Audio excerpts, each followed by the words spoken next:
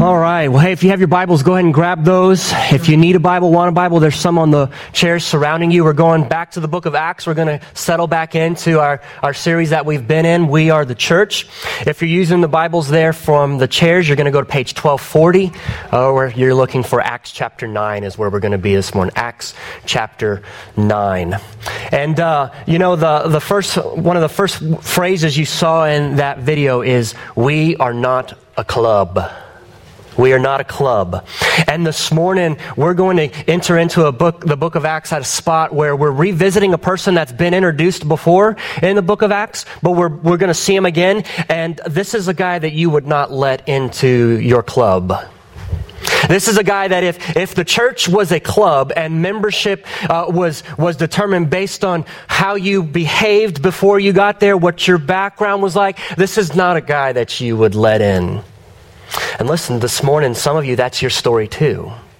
That this morning, as we go through these verses, you're going to see bits and pieces of your own story in that. And my hope and what I've prayed that is for some of you this morning that it would stir you up and to just worship and thank God that He didn't discriminate against you because of what was in your background or who you were.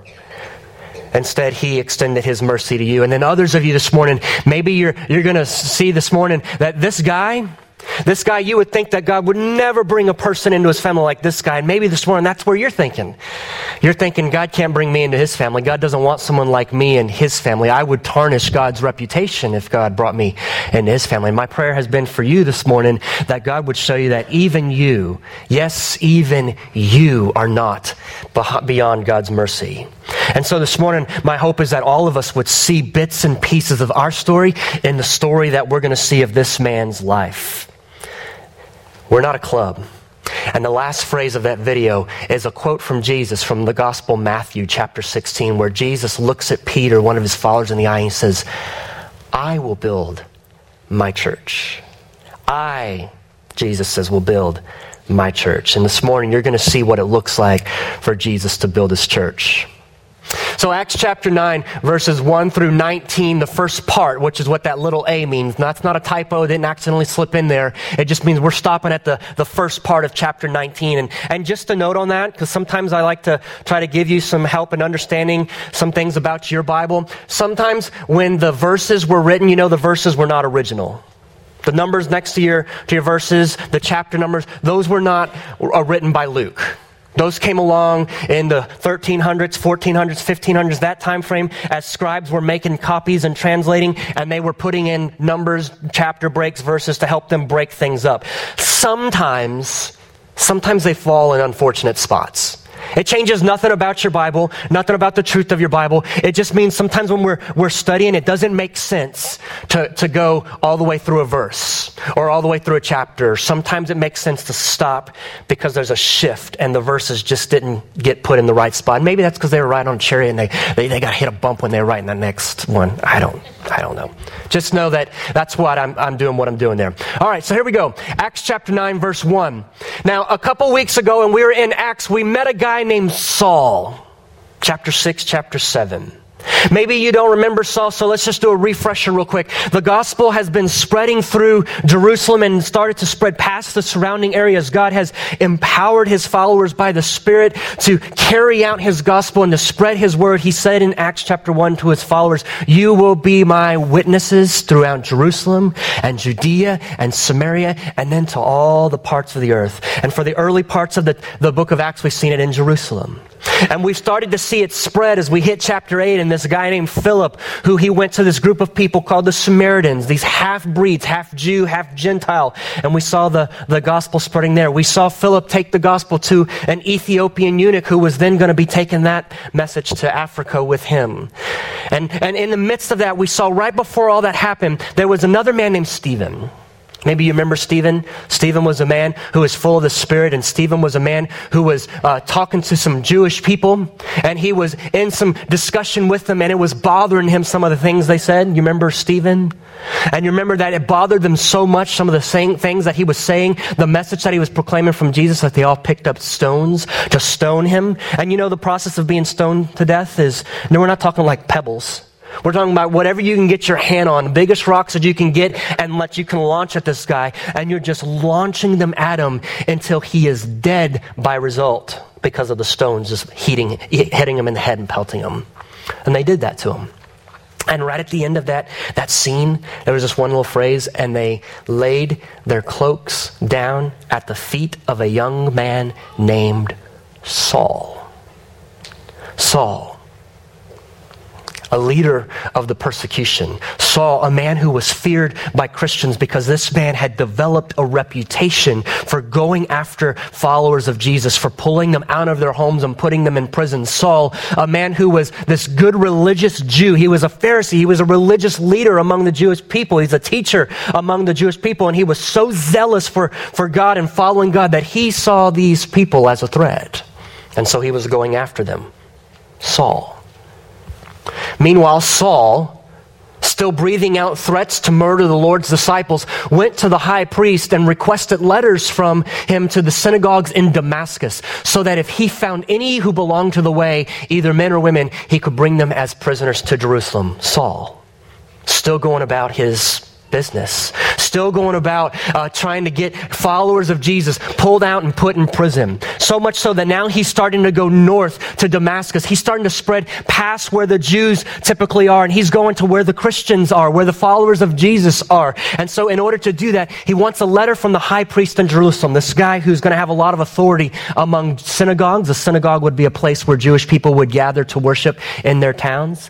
And he's going to Damascus, and he gets a letter from the high priest that gives him authorization when he gets to the synagogue in Damascus, that if he finds any members of the way, that's what they called them, members of the way. You see, Christians weren't called Christians at this point. In fact, Christians weren't called Christians until later on, and they weren't called Christians by themselves. That's not the name that followers of Jesus gave themselves. Do you realize that?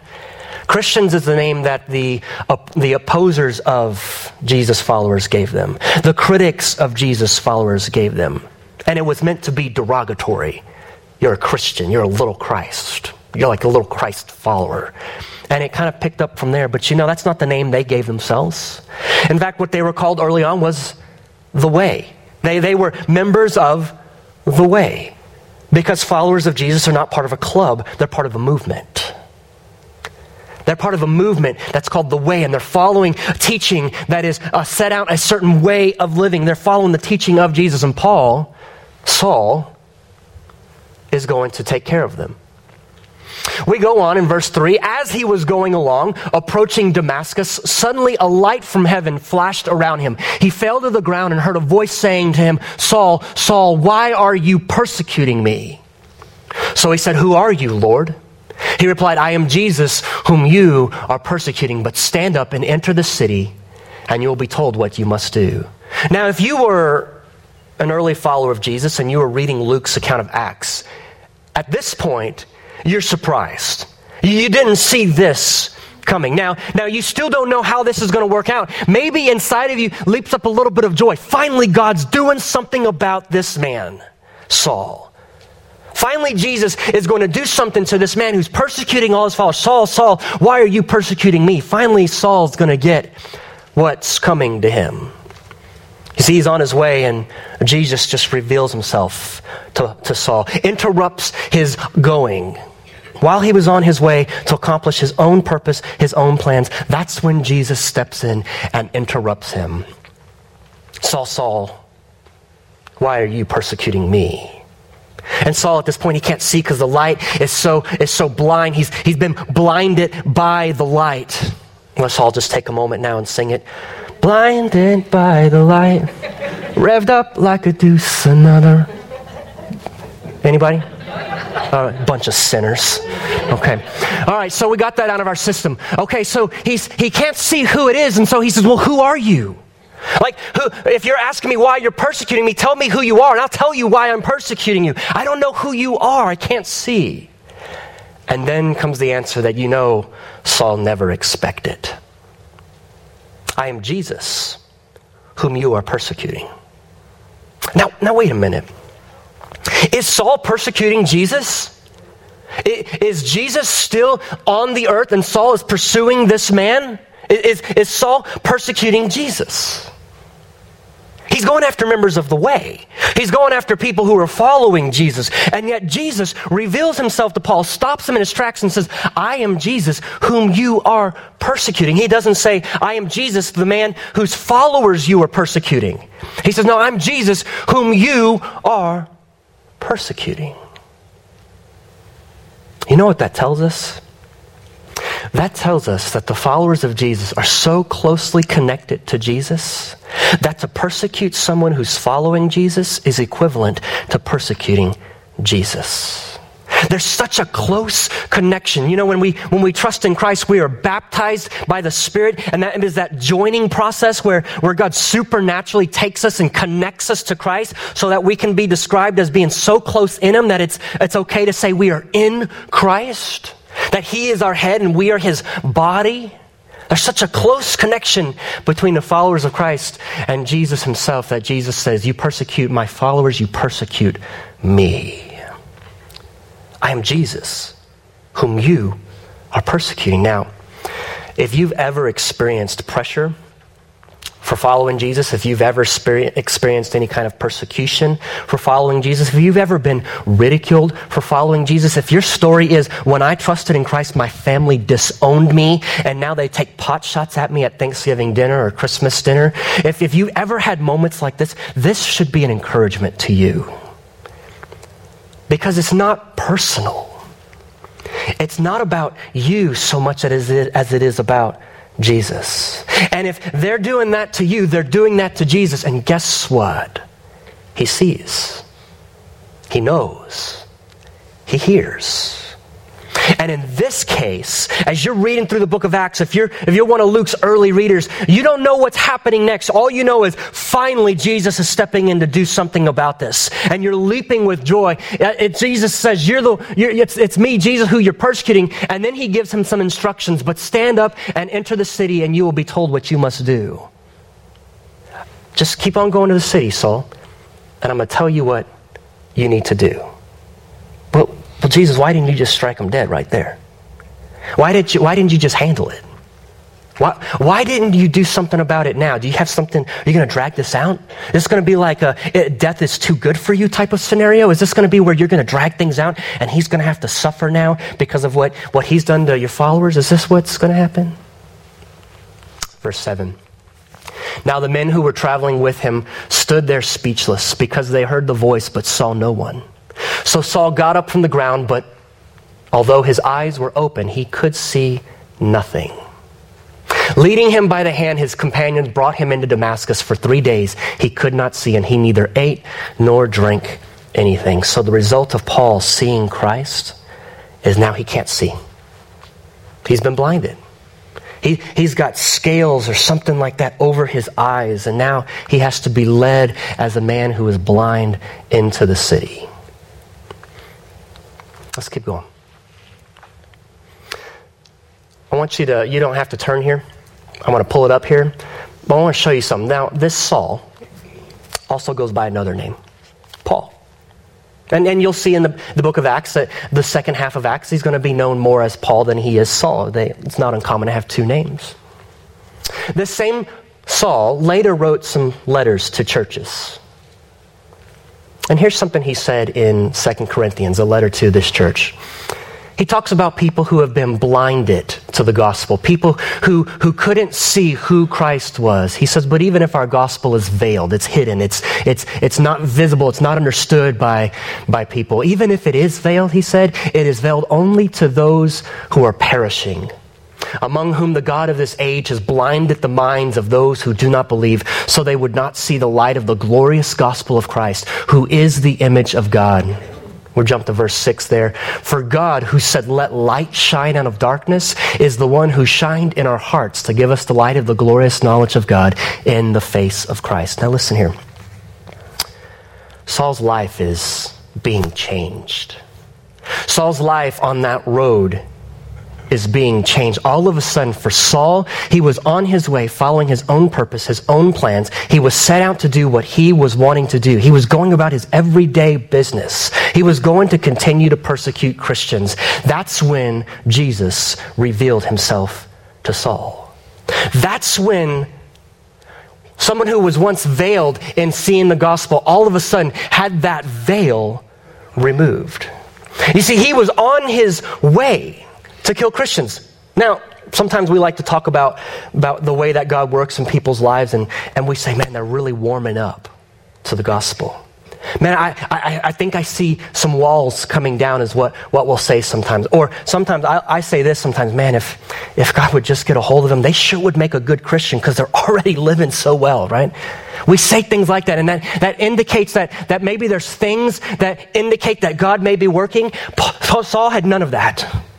None of that. I'm about to throw a wrench in your understanding of how God works. Because sometimes we think that if we just keep praying, then God's going to break down some barriers, and over time it's going to wear them down, and over time they're going to understand the gospel. And you know what? Sometimes God does that. But not with Saul, and not with a lot of people. Saul was not a seeker. He wasn't seeking truth about world religions and trying to find out which one is the most reasonable to believe in. He wasn't seeking. Saul was thoroughly convinced of his way of life, his understanding of God and his understanding of the Old Testament scriptures, and what he was doing. He was thoroughly convinced he was right. You ever been there? Thoroughly convinced that what you believe is right, that the way that you're living is right, and that the people who are trying to tell you otherwise, they're the ones who are blinded, not you. That they're the ones who haven't been enlightened yet, but you have. Have you ever been so thoroughly convinced that nobody can get through to you, and you're going to continue to press on that path that you're on regardless because you are that convinced? That's Saul. And it's in the midst of that Jesus reveals himself, interrupts his life, removes the veil that Paul will later talk about being removed. You see, because every person is born with this veil, with these blinders. We don't see Jesus for who he is. We don't naturally come to that understanding of who Jesus is. It's not like when we hear the gospel that we think, well, that's a great idea. I'm so glad God did that. We don't come to a conclusion like that on our own. In fact, Paul would write in his first letters to the Corinthians this, chapter 1. For the message about the cross is foolishness to those who are perishing, but to us who are being saved, it is the power of God. You see, there's two people there. He says, those who are perishing, that is, everyone is born in that condition. Everyone is born in a state where we are already impacted by sin. We looked at this last week for Easter, that we are guilty because our representative Adam chose to rebel against God. And ever since then, every person has inherited the guilt of Adam's sin. And even if we didn't inherit his guilt, we are guilty all on our own because of sin in our life. And to hear that we need a Savior when we are living in sin, when we are blinded to the gospel, to hear that we need a Savior is foolishness. Why do I need somebody to come and step in for me? I've got this. I can do this on my own. And furthermore, why would I then trust in a Savior who died? Like, what good was that? What kind of plan is that, God, to send a man to come and live, and he's supposed to be this all-powerful Savior? In fact, people claim that he's God, and then he dies? That's absolute foolishness. That's what Paul says. He says to people who are perishing, it makes absolutely no sense. Why do I need a Savior? And if I needed help from God, why would I take help from a man who died? Because after all, I'm not going to believe he raised from the dead, because that's impossible. It's foolishness. That's the way we view the gospel if we don't have God's help in understanding it. That's the way Paul understood things as he was pursuing these people of the way. Why are they continuing to follow the teachings of Jesus? This Jesus has died. Don't they know that he's done? They need to just disperse? See, he didn't believe Jesus raised from the dead. He didn't believe that Jesus was sent from God. But here he's writing to this letter to the Corinthians. Let's go on, verse 21. He says, for since in the wisdom of God, the world by its wisdom did not know God.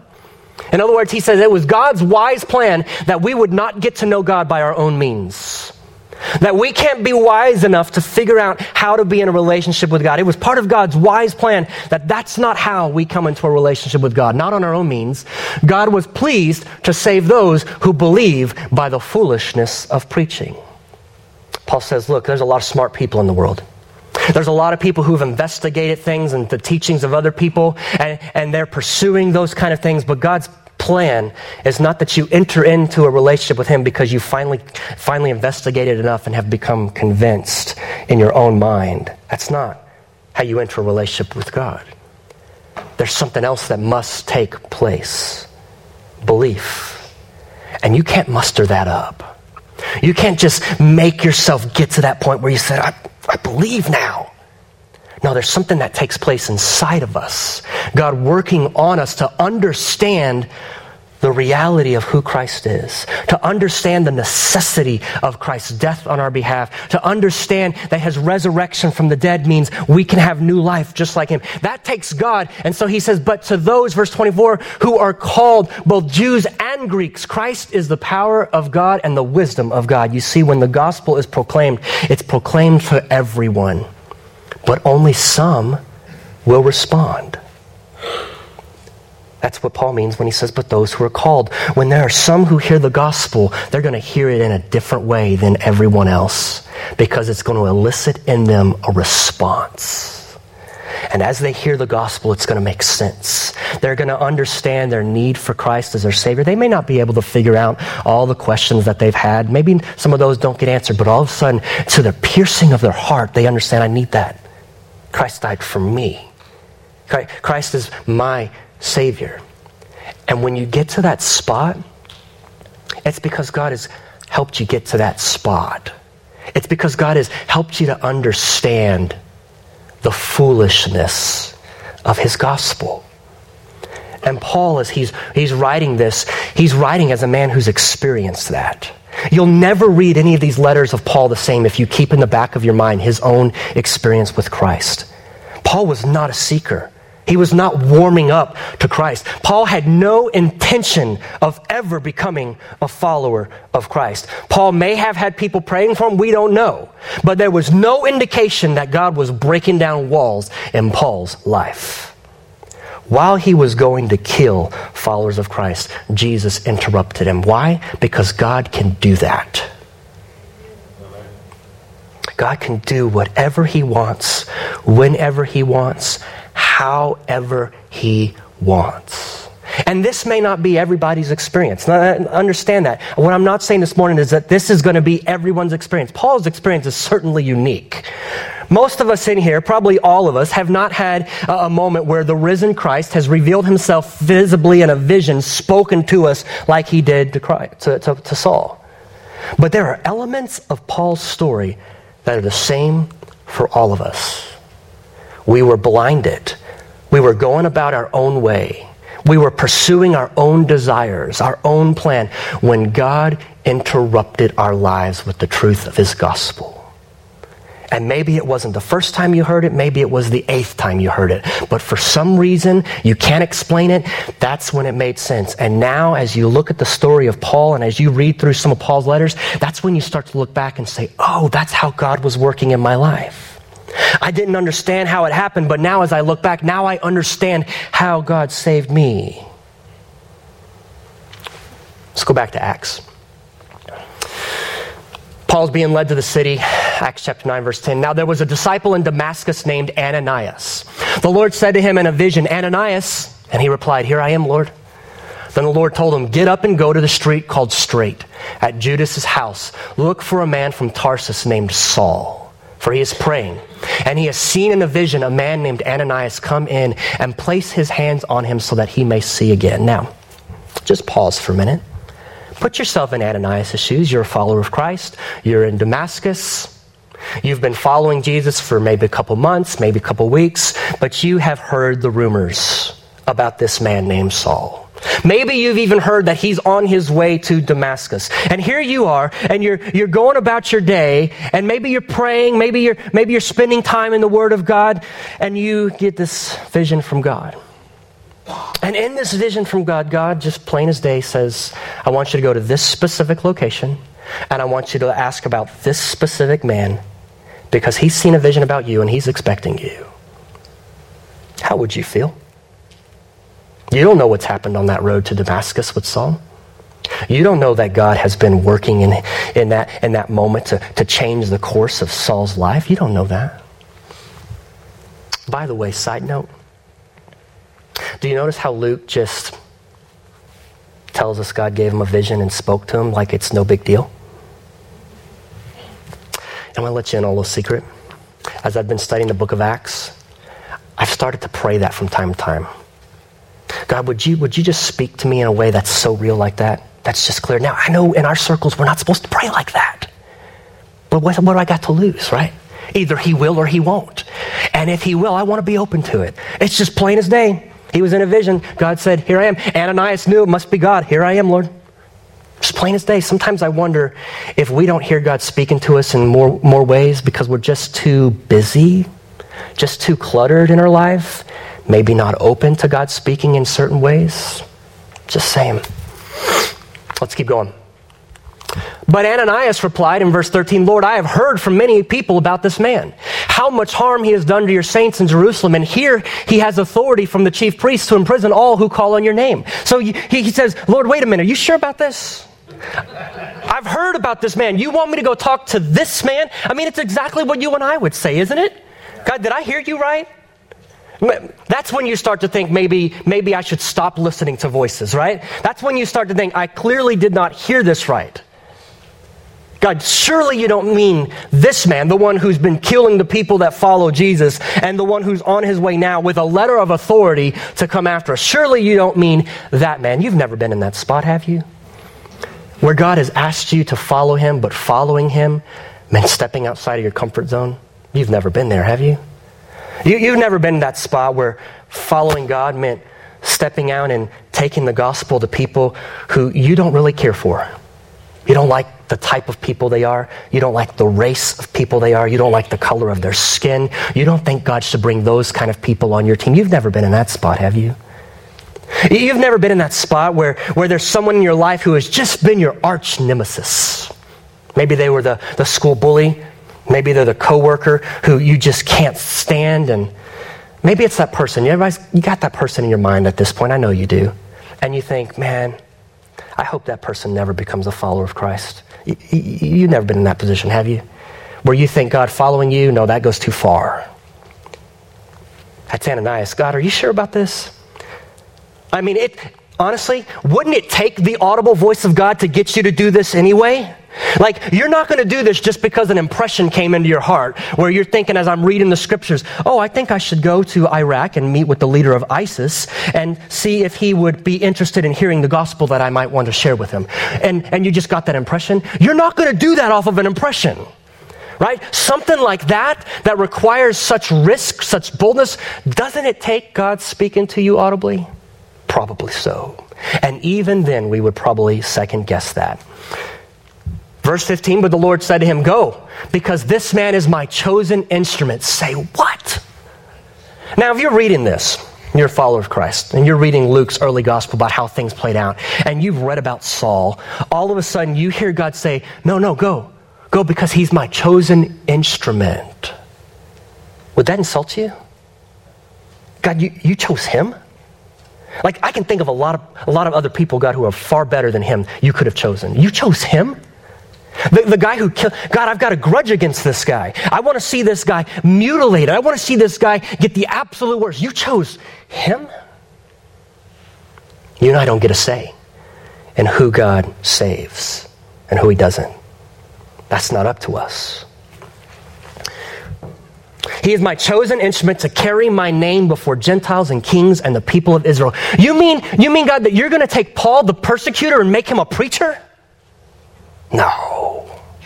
You mean, God, that you're going to take the worst person in our society, the person who is our arch enemy, and you're going to take him and put him part of your team? You're going to make him part of your family? Go, because he's my chosen instrument to bring and carry my word to the Gentiles, to the Jews, and before kings.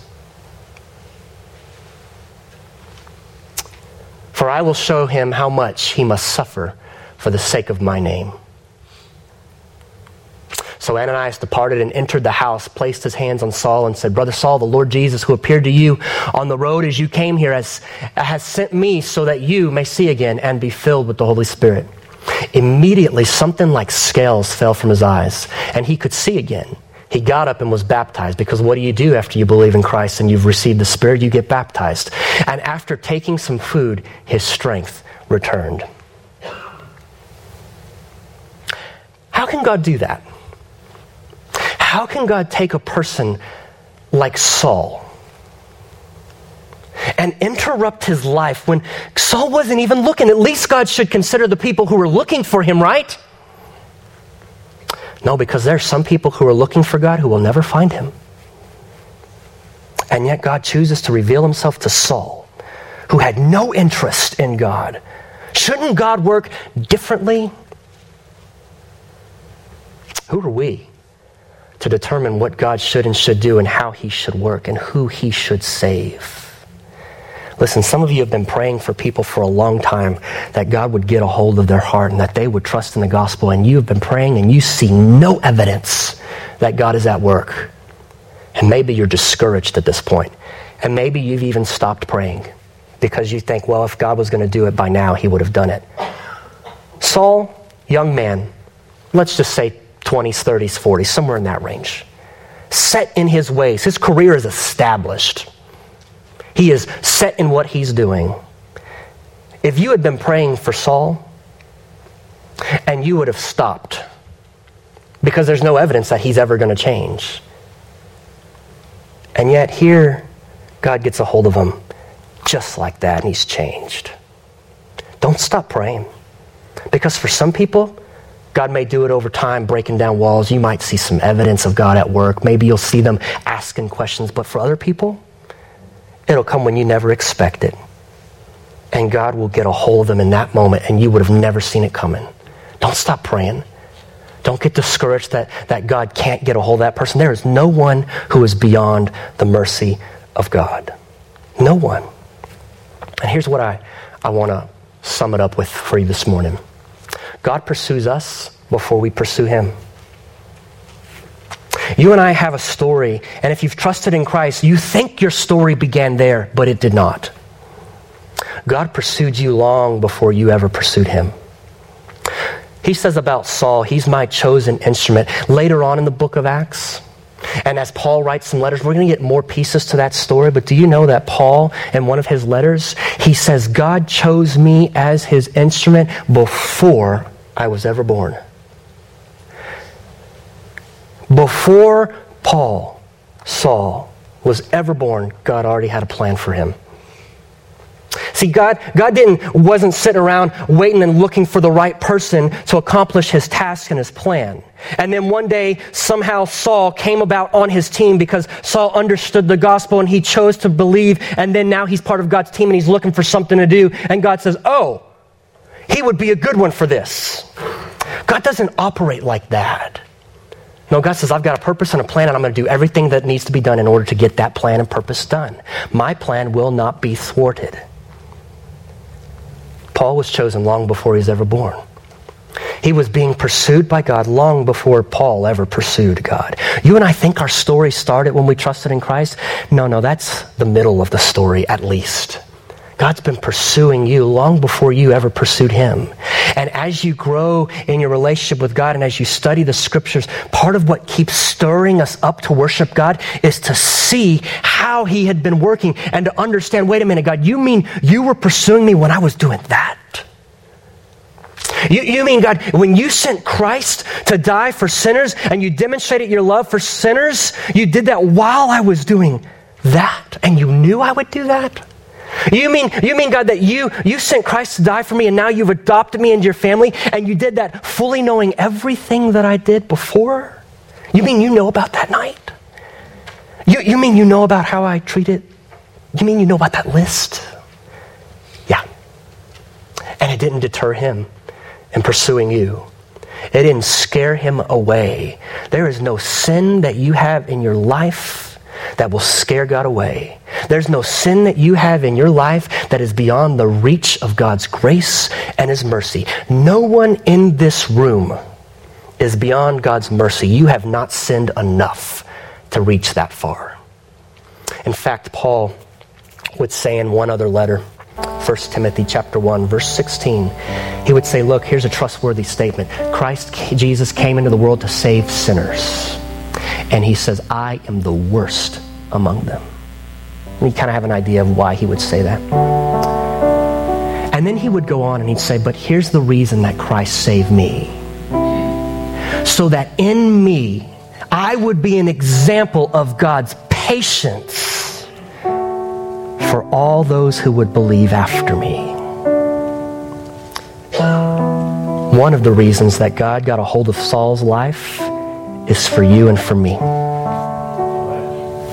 Because he's an example to us that God's patience goes far beyond what you or I think or imagine. And if you're sitting here this morning going, nah, but not me, Paul said it. I'm the example. Have you killed Christians? Have you taken Christians out of their homes, separated them from their family, and imprisoned them? Have you gone that far? Probably not.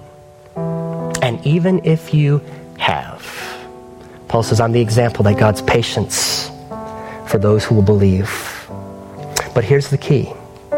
God doesn't save people because you're good, you're impressive. There's nothing about you or I that made God send Christ. We didn't persuade him or convince him to act on our behalf. Can't. He did it out of his own love, out of his own purpose, and out of his own plans. He sent Christ to die for sinners, so that whoever would believe in Christ would not perish but have eternal life. He did it on our behalf. The life that you and I try to live but fail miserably at, Jesus lived on our behalf. The death that he died is the death that you and I deserve because of our sin. It keeps us from a relation with God, and yet Christ took our place so that we would not have to have that. So that when we trust in Christ as our Savior, then we get what Christ earned. He took what we earned. There's this great exchange. Some of you this morning think you're beyond God's mercy, and you're not. That gospel, the good news about God is that you're not beyond God's mercy because of Christ. And others of you this morning, man, you've trusted in Christ, and here's what I would hope for you this morning, that this stirs your heart back up for Christ. That as you consider what God has done for Saul and how he's worked in your life, that he pursued you long before you were pursuing him. There's nothing that was good in us that convinced God to have us in his family. And if I was God, I wouldn't have picked me. Would you? If you were God and you were getting to pick people to be on your team, would you have picked yourself? I wouldn't have. That's why I'm glad God pursues us long before we ever pursue God. And so as we take a moment just to reflect, let's ask God, what do you have for me this morning? Some of you, maybe God's saying to you today, hey, I'm trying to get a hold of you this morning. You're not as far gone as you think you are. My mercy is available for you today. Consider Christ. For others of you this morning, maybe it's a reminder that God was pursuing me long before I pursued him. And even as I still struggle with sin as a follower of Christ, even as I treat people like I'm not supposed to treat people, even as I think things I'm not supposed to think and believe things I'm not supposed to believe and do things I'm not supposed to do, even as I do those things and I wrestle with those things, God knew all of that before he sent Christ to die for me. And he was pursuing me long before I ever pursued him. And he's not going to stop pursuing me. So let's go before the Lord this morning.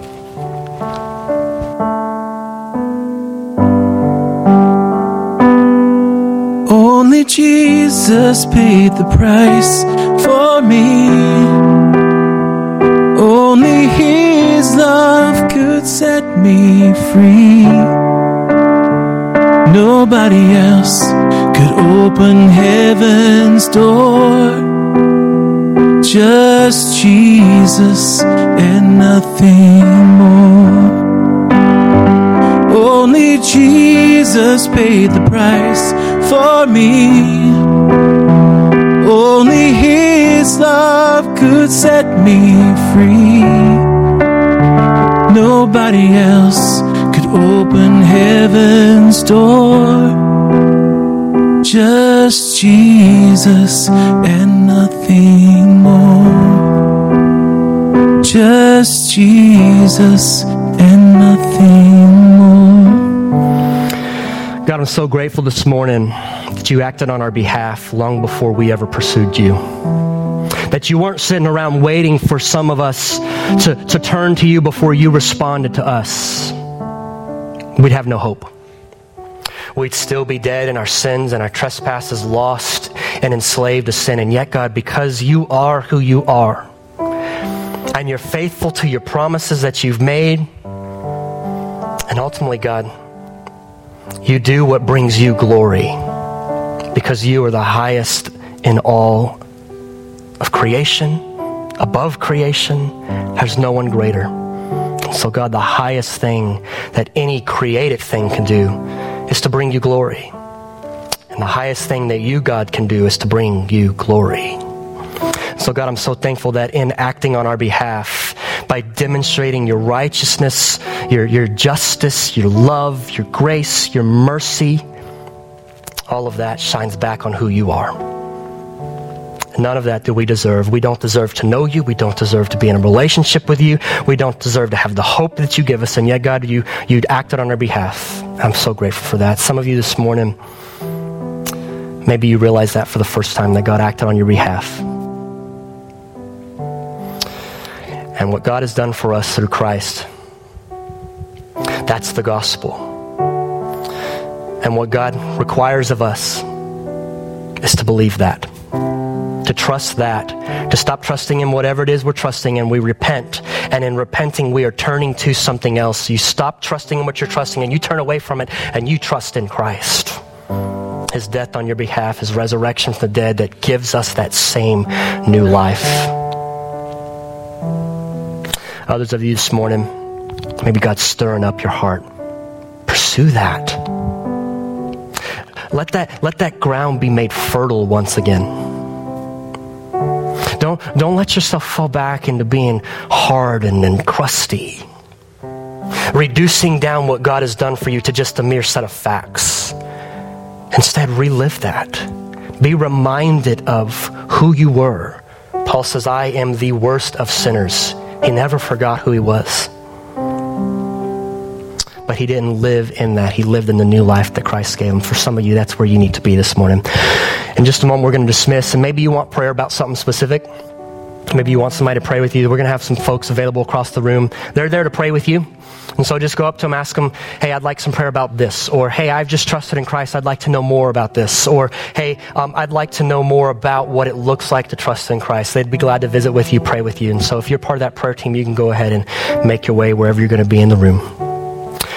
And so, Father, as we depart from here, let us be a people who are marked by your mercy. That we would not operate in our own pride, never forgetting, God, that you, God, had you not acted on our behalf, we would not be where we are. And so, God, let us be that same type of person that you are and go and act on the behalf of others. God, let us go and carry this message of God's love for sinners. Let us go and initiate those conversations and initiate those relationships, God, so that people would know that God's not sitting around waiting for you. He's pursuing you. And do that for the sake of your glory, we pray in Christ's name. Amen. Amen. With that, we'll see you guys next week.